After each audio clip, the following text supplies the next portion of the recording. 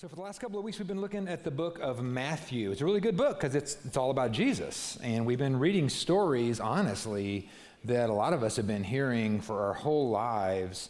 And we've been looking for two kind of different things as we're reading these stories. We've been looking for knowledge, and we've been looking for help. So we've been looking for knowledge about who God is and his character and his plan, how we see him in Jesus. And then we've also been looking for help. We've been looking for instruction about how to live a great life that honors him. So it's both. It's about knowing Jesus, and it's about following Jesus. So today, before we dig in too deep, I want to give you a quick disclaimer. A huge part of what I'm teaching, especially in Matthew, I've learned from lots of different stuff that I've read and people that I followed and learned from, but especially one. And I just want to tell you that so much of what I understand about biblical theology, especially the Old Testament stuff, especially the language stuff, I learned from one specific person, and I just want to make sure that he gets credit and honor that he deserves. His name is Tim Mackie.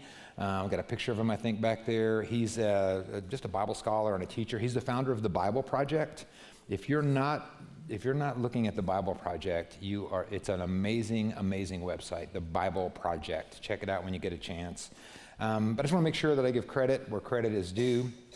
A lot of what I'm teaching you, I learned from him. And so I don't want to stop every 5 seconds and give him credit for something that I'm teaching.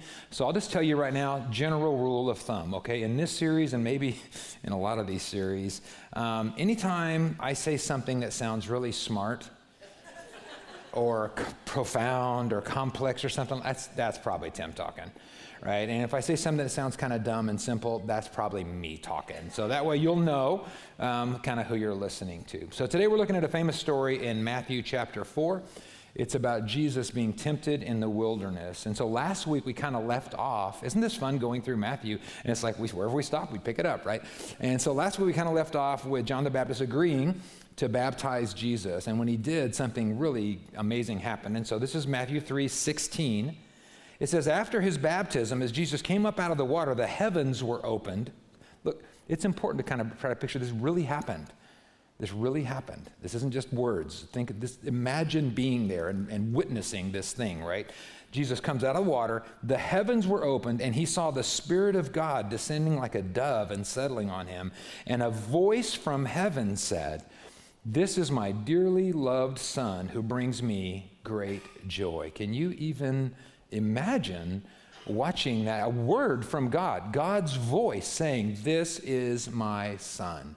And then right after that, Matthew 4:1, it says, "Then Jesus was led by the Spirit into the wilderness to be tempted there by the devil. For 40 days and 40 nights he fasted, and he became very hungry." You guys heard this story? You heard this one? So Matt, let's leave that up for a minute, because I want a couple of things real quick about this scene that we've probably pictured in our head a million times. Who led Jesus to the wilderness? Who? The Holy Spirit led Jesus to the wilderness. Now that he's in the wilderness, he's out in the desert, who's with him? Who's with Jesus?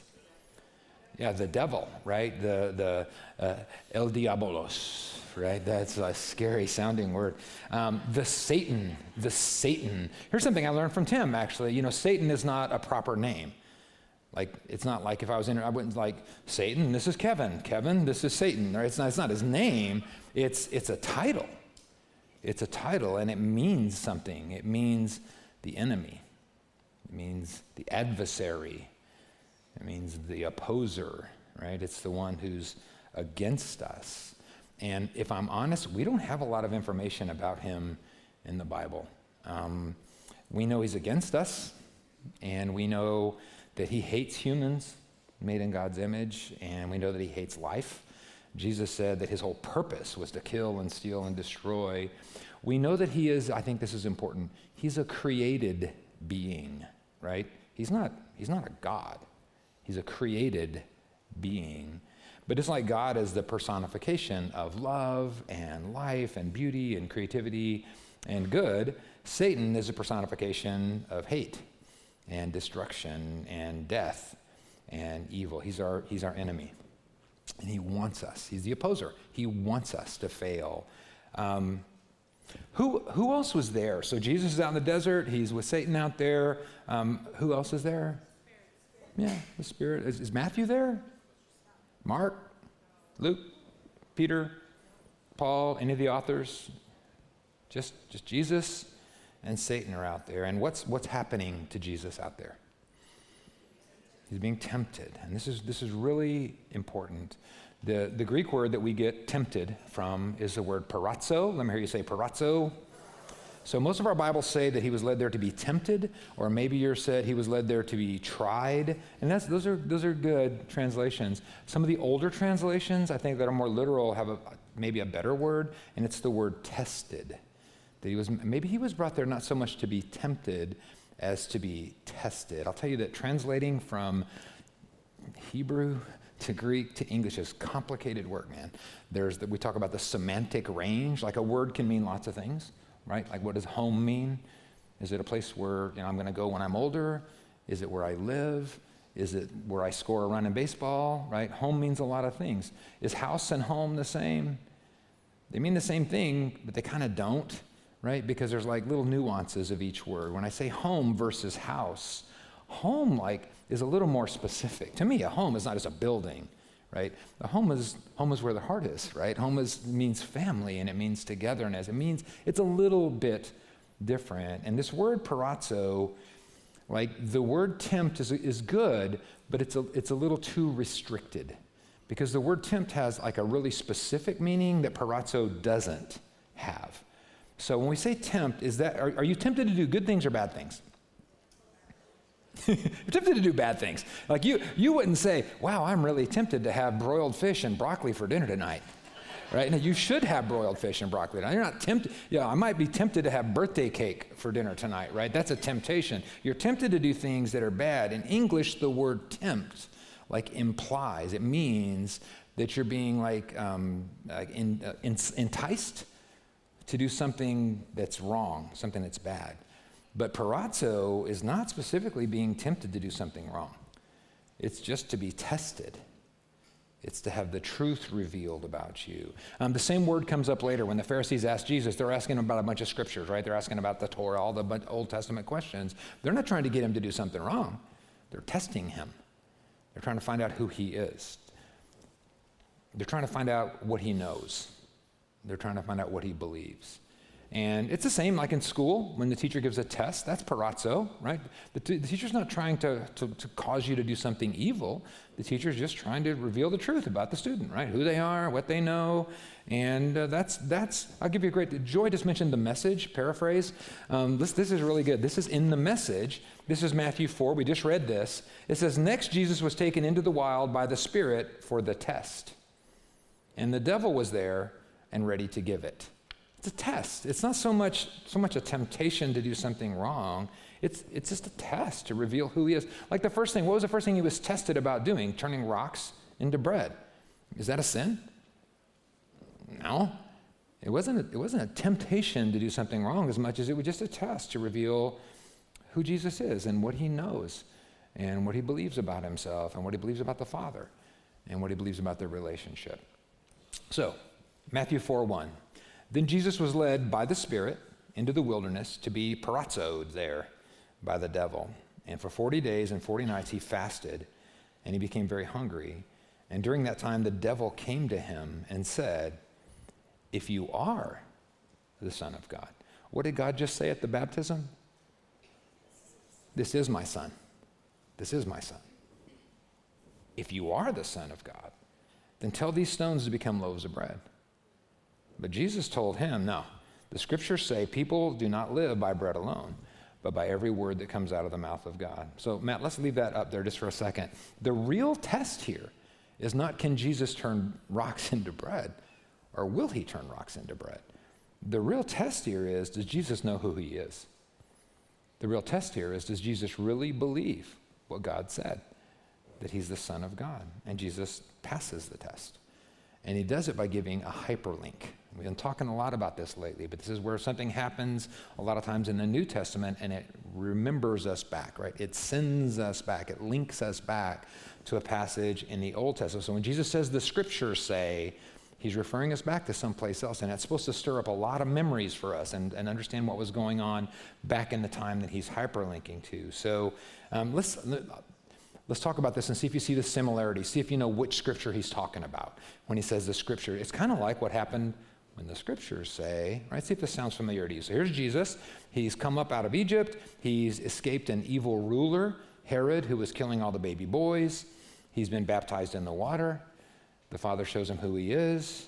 He immediately leads him into the desert wilderness for 40 days.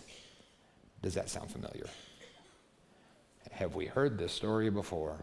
Right? It's a hyperlink, right? It's taking us back to another story. And if your Bible has footnotes and there's a little 4 beside that or something, if you look at the bottom of the page, it'll tell you where it's hyperlinking. It's taking us back to Deuteronomy 8. That's what those footnotes are. You should read them. So Jesus said this, man does not live by bread alone. Oh, there's a little number 4 there. Look at the bottom of the page. Number 4 says Deuteronomy 8, and so that makes us turn back there. So when Jesus says, the scriptures say man does not live by bread alone, but by every word that comes out of the word of the Father, the scripture he's referring to is hyperlinking us back to the story of another son of God who also came up out of Egypt and also escaped an evil ruler who was killing baby boys, who also went through the water and went into the desert and was tested for 40 years. Who was it? Yeah, Moses. It was Israel, right? It was the whole nation of Israel. God called Israel his firstborn son. Israel was God's chosen people. He chose them, and they were supposed to be like the real humans, right? We blew it before. Now humanity blew it, and now we're going to take these people, and they're going to be the real humans. They're created in God's image, and they're going to represent God to the whole world, and they're going to bring his salvation to the whole world around them. So how did Israel do with their test? Yeah, terrible, right? But before they go into the promised land, Moses kind of reminds them of the test that they went through in the wilderness. And this is what Jesus is linking us back to. He's showing us that Israel had a task. Israel had a test. Israel was called to do a thing, and they blew it. And now Jesus is doing the exact same task. He's been giving the exact same tests. So here's what he's referring back to. This is Deuteronomy 8:2. See if you see some little similarities, okay? Deuteronomy 8:2. Remember, this is Moses talking to the people of Israel. Remember how the Lord your God led you through the wilderness for how long? 40 years, humbling you and testing you to prove your character and find out whether or not you would obey his commands. He humbled you by letting you go hungry and then feeding you with manna, which nobody ever heard of before. And he did this to teach you that people do not live by bread alone, rather by the way they live by every word that comes from the mouth of God. And he goes on to say that God disciplines Israel like a father would discipline his son. Do you see any similarities there? Yeah. Do you think that's an accident? Do you think that's a coincidence? No, what is it? It's a hyperlink. It's to show us that Jesus is passing the test that Israel failed. That he knows who he is. He is the new humanity that Israel was called to be, but couldn't. He's everything Israel was supposed to be. He is God's holy priest. He is in God's image. He is God's son. And he's been sent by God to represent God to humanity and bring salvation to the world. And it starts, not on the cross. It starts with this test in the wilderness. Israel had the same test. Israel failed their test. Israel was supposed to see that life with the Father is more than just the stuff he provides. It's more than just bread and water. It's being with God. It's being his kids in his kingdom, hearing his actual word. And his word gives us purpose. And his word gives us calling. And his word gives us identity as his children. It reminds us that, you can survive. You can survive on just bread and water. But to really live, you need the presence of God. You need the word of God speaking his life into your life. Here's another interesting link. I'm obsessed with these links.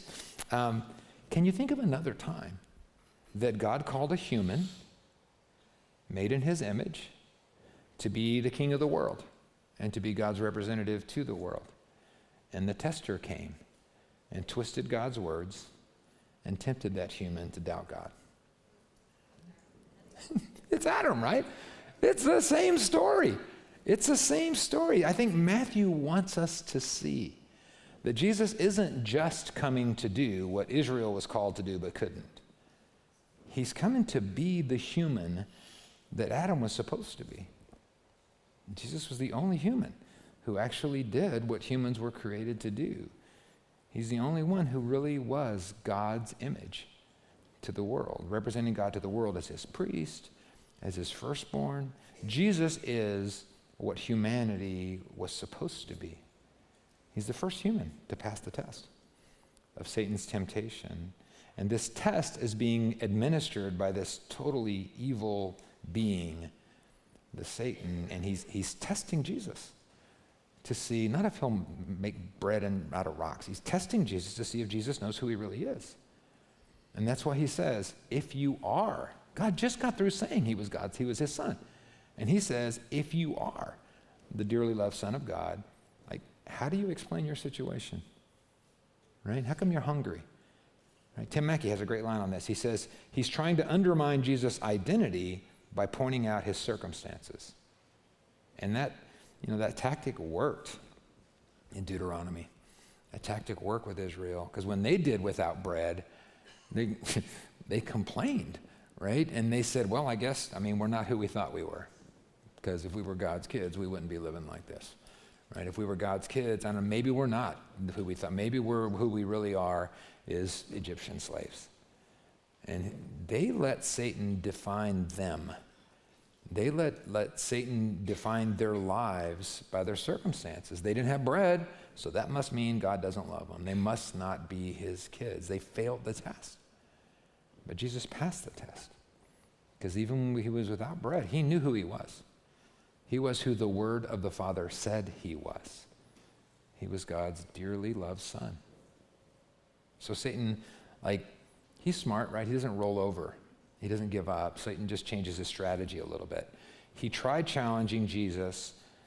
He tried to get Jesus to see himself, to define himself and his life by his bread, right? By his stuff. Now he's going to challenge how Jesus sees the Father. Okay, you know who you are. Let's see how you see the Father. Let's see if you will doubt if the Father is really good and if he really loves you. If he loves you like a son, if he's a good father, he'll take care of you. So here it is, Matthew 4:5. Then the devil took him to the holy city, Jerusalem, to the highest point of the temple. And he said again, if you are the Son of God, God just said he was. If you are the Son of God, jump off. Because the scriptures say he will order his angels to protect you, and he will hold you up with their hands so that you won't even hurt your foot on a stone. Anybody recognize that? Where does that come from? Psalm 91. That's exactly what it is. Satan is so good at being bad. He is just so smart. And he's just using the strategy that's worked for him in the past. He's doing what he's always done. He's quoting God, kinda, right? He's just really good at twisting God's word just a little bit, right? Remember what he said to Adam and Eve in the garden? Did God really say you can't eat any of the fruit in the garden? Is that what God said?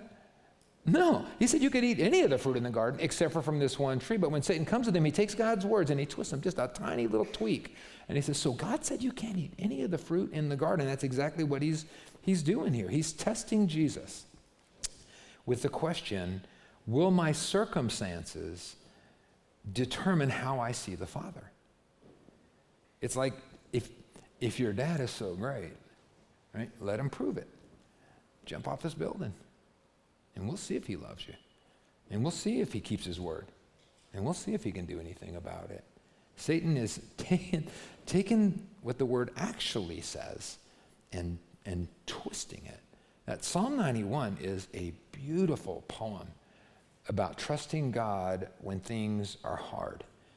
What it's really saying in that poem is that no matter what you go through, no matter what hard stuff you deal with, God is faithful and he'll protect you and he'll get you through it. What it's not is a promise that life will never be hard. That's not at all what it is. And what Satan is doing here, frankly, is preaching the prosperity gospel. He's saying if God is good And if God is God, then he's going to make your life amazing. He'll prove it to you by giving you the car or the money or the girl or whatever. And it's like God is your genie, right? Like God works for you. Like God has to prove himself to you. And this is a really sneaky, really gross distortion of a really beautiful scripture. Did Jesus buy it? No. Matthew 4:7, Jesus said, scriptures also say, you will not test the Lord your God. And again, look at your footnotes and you'll see where it's linking us back to. It's back to Israel in Deuteronomy 6. This is where God's brought them out of Egypt. He's brought them out of slavery, and he's rescued them and protected them and provided for them. But when their life gets hard, because they don't like the food that they're eating, they start whining. They start complaining. Where is God? What was he thinking? He must not love us. Either that or he doesn't know what he's doing. Because if God is so great, if he loves us, then he'll make our lives better. And Moses interrupts in verse 16, and he says, you must not test the Lord your God. That's what Jesus is linking back to. To test God is to say, if God is so great and God loves me so much, he's going to have to prove it by giving me a better life. So Jesus hyperlinks back to this story when Israel was tested and they failed the test to say, no, the Father doesn't have to prove himself to me.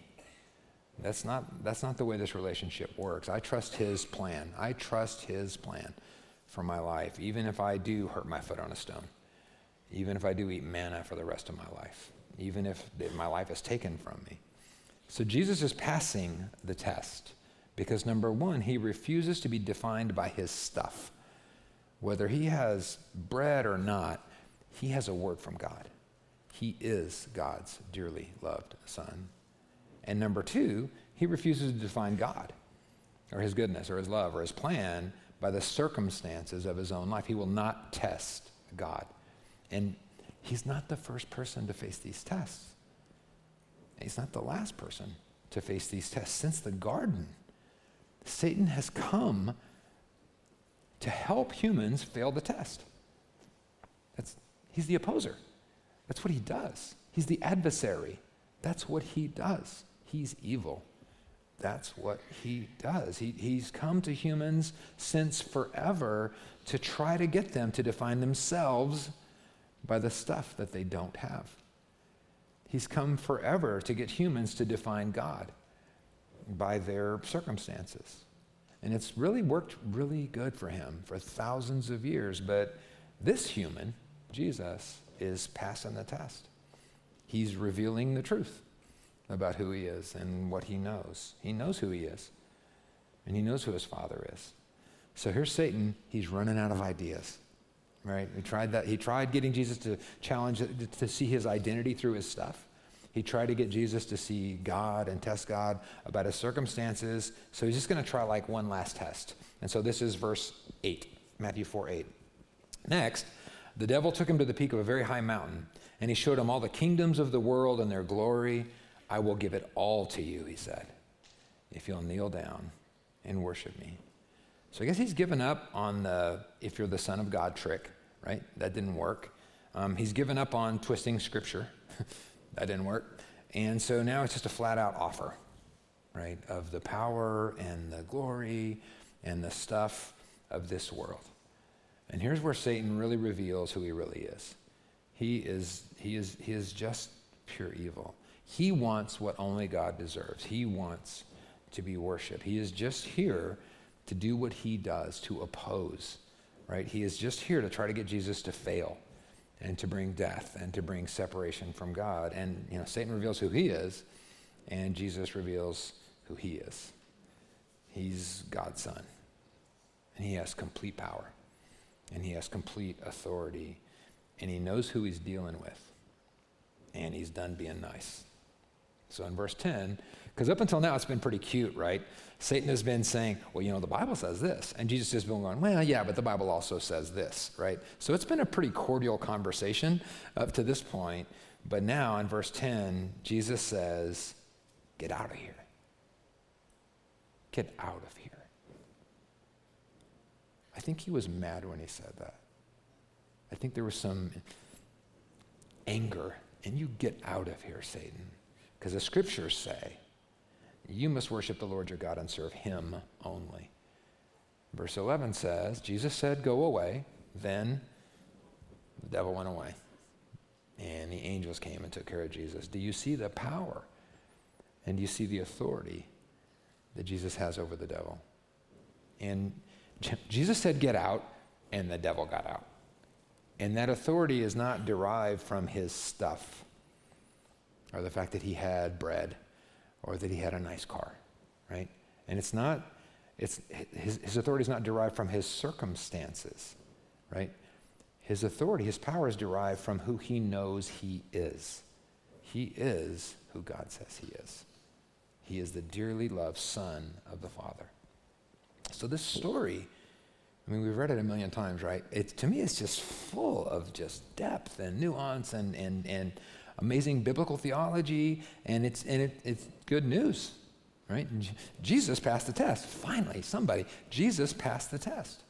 He knew who the Father is, and he trusted his goodness, and he trusted his love regardless of the circumstances. And he knew who he was.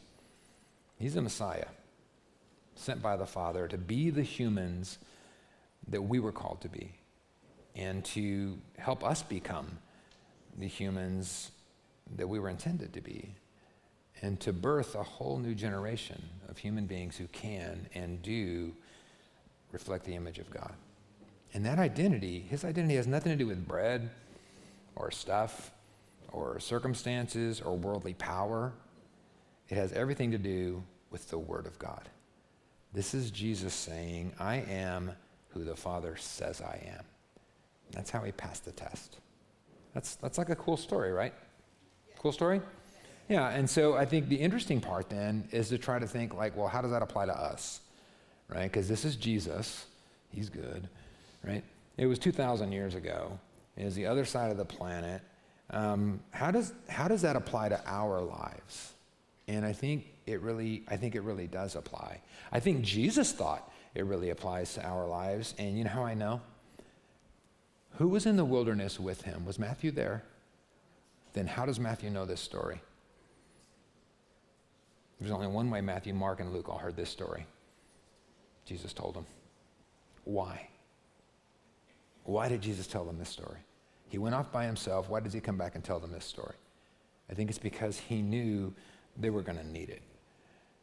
I think he knew that if he was going to be tested, so were his followers. That if Satan was going to come after him to try to get him to question whether he was really the Father's son, to try to get him to question the goodness and love of the Father, if Jesus was going to be tested, so were his followers. And,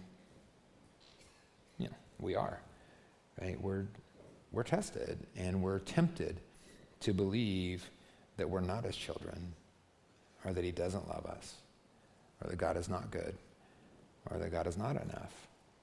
And we're tempted to believe that we are defined by our circumstances, that if God really loves us as his children, if we really mattered to him, then we would have bread and clothes and a nice house and all the stuff in this world and all the love and attention and security and stuff that we want. And if we don't have those things, then we must not matter.